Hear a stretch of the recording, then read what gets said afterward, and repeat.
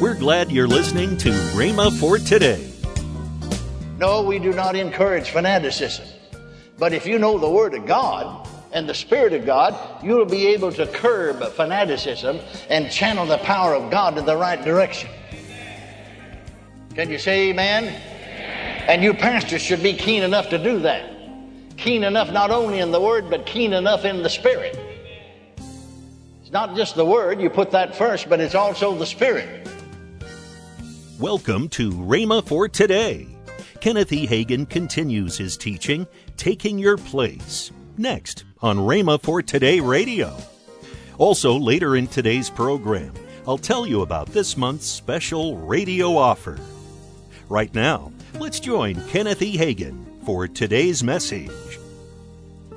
The 8th chapter of Acts, Peter and John laid hands on the Samaritan, received the Holy Ghost. 19th chapter of Acts, and Paul, having passed through the upper coast, came to Ephesus, finding certain disciples, said, "Have you received the Holy Ghost since ye believed?" They said, "We've not so much heard where they be in the Holy Ghost." He said, "And who's baptized?" "We baptized." He said, "John," so on. The sixth verse, and Paul put his hands upon the Holy Ghost, came upon them, they spake with tongue and prophesied. 3 times out of 5 in the Acts of the Apostles, they received this experience by laying on hands.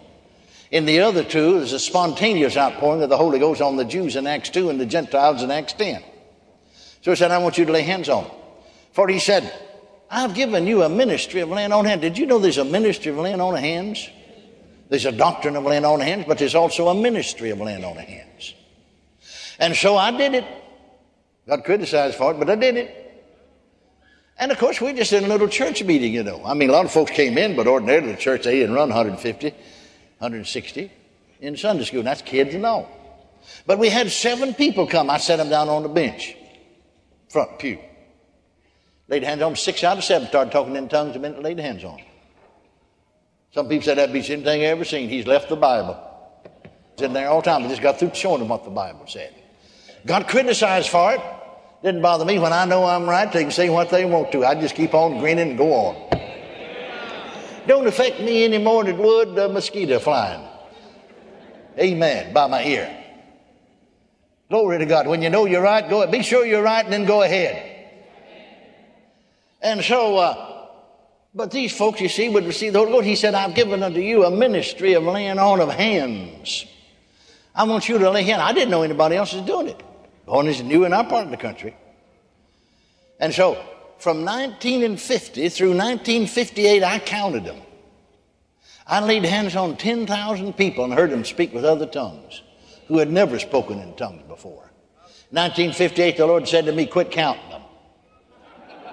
So I haven't counted any since 1958. Amen. But see, we ought to do things just like Jesus did. And of course, he didn't lay hands on anybody to be filled with the Holy Ghost. This is some of the greater works, you see. But right on the other hand, when it comes to this, just like they did in the Acts of the Apostles. Don't get off on some tangent, you know. Just stay right with the Word. Amen. Praise God forevermore. Can you say amen? Amen. Amen. Hallelujah. Praise His holy name forever. I've said this to the students. You can go in any city or town, just a little old town even, in America, and teach the Word and have real Pentecost without fanaticism, and you'll virtually take the town. Because then the Holy Ghost starts to manifest Himself. Well, all right. What's going to happen here? He wrote to the whole church in Corinth, not just to John Smith. He said, "John, you desire spiritual gifts." After all, that's selfish. I think maybe some of us in the early day of our spiritual experience, when we were babies, we'd thought, well, I'd like to have that. Maybe even prayed. Some might have even prayed. Now, I'll tell you, I did this, and understand when you do it with the right motive, it works. But you do it with the wrong motive, it doesn't work.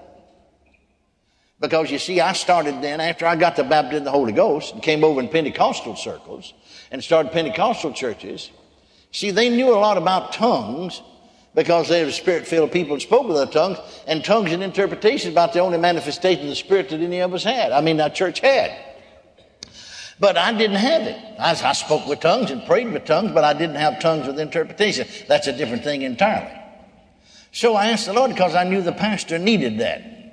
The pastor needs that, because then he'll understand the move of the Holy Ghost a little bit better. I know he can read the Word all right, and learn a whole lot that way and know a whole lot that way, but you just know a whole lot more about things when you operate in them.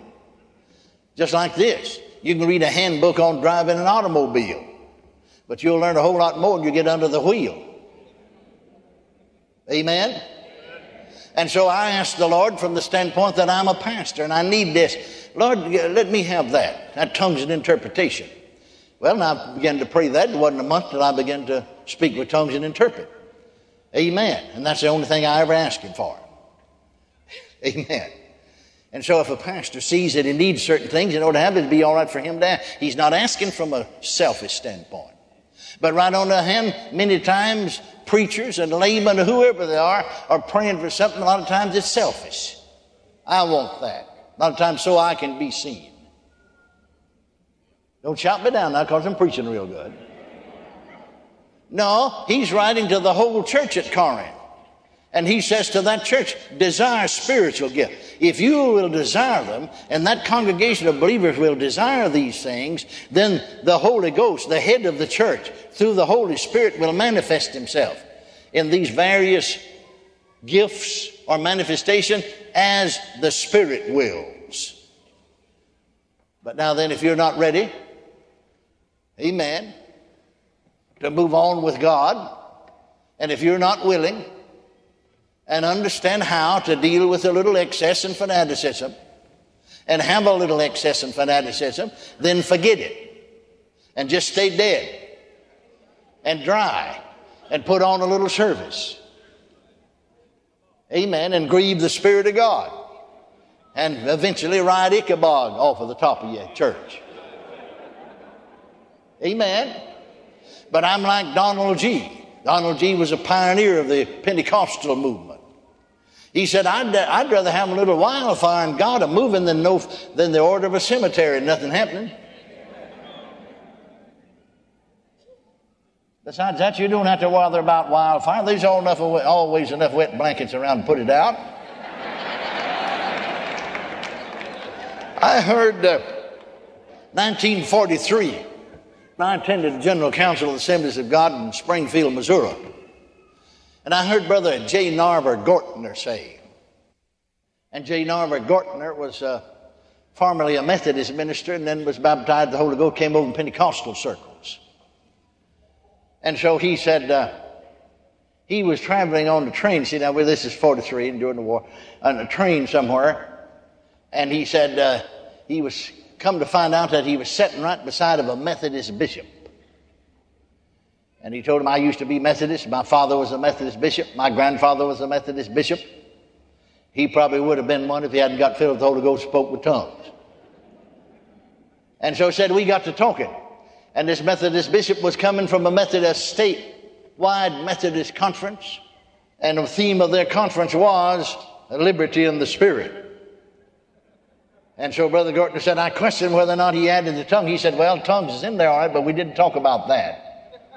We just talked about the necessity of being empowered by the Spirit and led by the Spirit and so on and so forth, especially the ministers. He said, well, Brother Gortner said, I went on and witnessed to him, and he said, well, I'll admit it's in there all right. It's certainly there, and I see it. But he said, I'm afraid I would go all out for it and just encourage our people to speak with tongues and our ministers to get this. But he said, I'm afraid of fanaticism. Brother Gortner said, I said to him, now then, how old are you? The man happened to be 72 years of age. He said, how many years have you been in the ministry? Not a bishop, but in the ministry. Oh, well, he said, I started 50 years ago in the ministry. Well, in the last 50 years, how many churches have you known of or that were killed or destroyed by fanaticism? He thought for a minute and said, well, I can think of 5. He said, how many churches do you know of that were destroyed by formality? Coldness, deadness. Oh my, he said, I couldn't begin to count them. Then he said, which is the worst enemy? No, we do not encourage fanaticism. But if you know the Word of God and the Spirit of God, you'll be able to curb fanaticism and channel the power of God in the right direction. Amen. Can you say amen? Amen? And you pastors should be keen enough to do that. Keen enough not only in the Word, but keen enough in the Spirit. It's not just the Word, you put that first, but it's also the Spirit. I made mention of the fact last night that we have a lady here with us, sister. Well, when we knew her, she's Sister Sylvia Patterson. We were pastor at Farmersville. We were there 2 years, 1939 and 40, and then left out of the will of God. God sent us back a couple of years later. So we were there in 1943 and 44. So when we went back the second time, some of the ladies of the church, just on their own, met. And I think they met maybe in Sister Sylvia's home. They might have moved around to pray. And then I think my wife went one time, and she said this to me, and then Sister Sylvia came to her, whether she remembers or not. But she said this to me because she was well-balanced when some of the rest of them weren't. She said, Brother Hagin, you know, something's just not right about this. You need to get a hold of this. Because among other things, they're getting the revelation that God was through with me. Well, he wasn't through yet. I stayed on another year, a little better.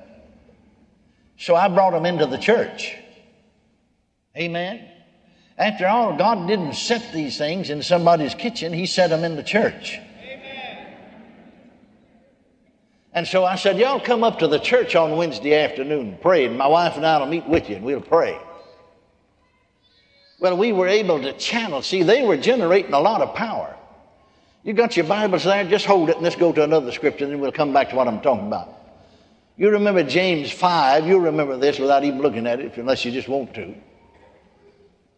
We're all familiar with James saying in the 5th chapter, 14th verse, is any sick among, let him call for the elders of the church. Let them pray with all in the name of the Lord, the prayer of faith to save the sick. The Lord shall raise him up. These committed sins shall be forgiven him. But do we know the 16th verse? Pray ye, confess your faults one to another, and pray ye one for another that you may be healed.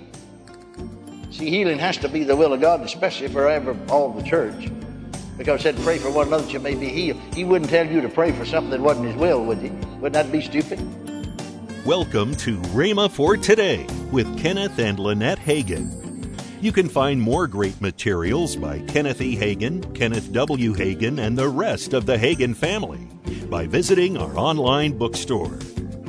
I want to tell you about this month's radio offer. The first product in this offer is the 2 CD series from Kenneth W. Hagin, Our Rights in Christ. Also in this package is Lynette Hagin's book, Seed Thought Devotional. Lastly, Kenneth E. Hagin's book entitled 5 Hindrances to Growth in Grace. All this for the special radio price of $25. Call toll-free 1-888-FAITH-99. Again, call toll-free 1-888-FAITH-99. You can also order online at rhema.org. That's RHEMA.org. rhema.org. Or if you prefer to write to Kenneth Hagin Ministries, our address is P.O. Box 50126, Tulsa, Oklahoma 74150. We always love to hear from our listeners, so write in or email us today and become a part of Rhema for Today. Right now, let's join Kenneth and Lynette Hagin. In just a few days, on the 19th of May, Friday the 19th of May, is our 49th That's coming up this week. Rhema Bible Training College commencement service coming up at May the 19th, right here on the campus. That's right. At Rhema. Wow. It'll be held in the Rhema Bible Church Auditorium. Yes. At 1025 West And Kenosha. everyone's invited. Everybody's invited. And it is a special time. So, hey, if you're in the area, come on out and be with us. Tomorrow on Rhema for Today, we'll continue Kenneth E. Hagin's life-changing teaching. That's next time on Rhema for Today with Kenneth and Lynette Hagin.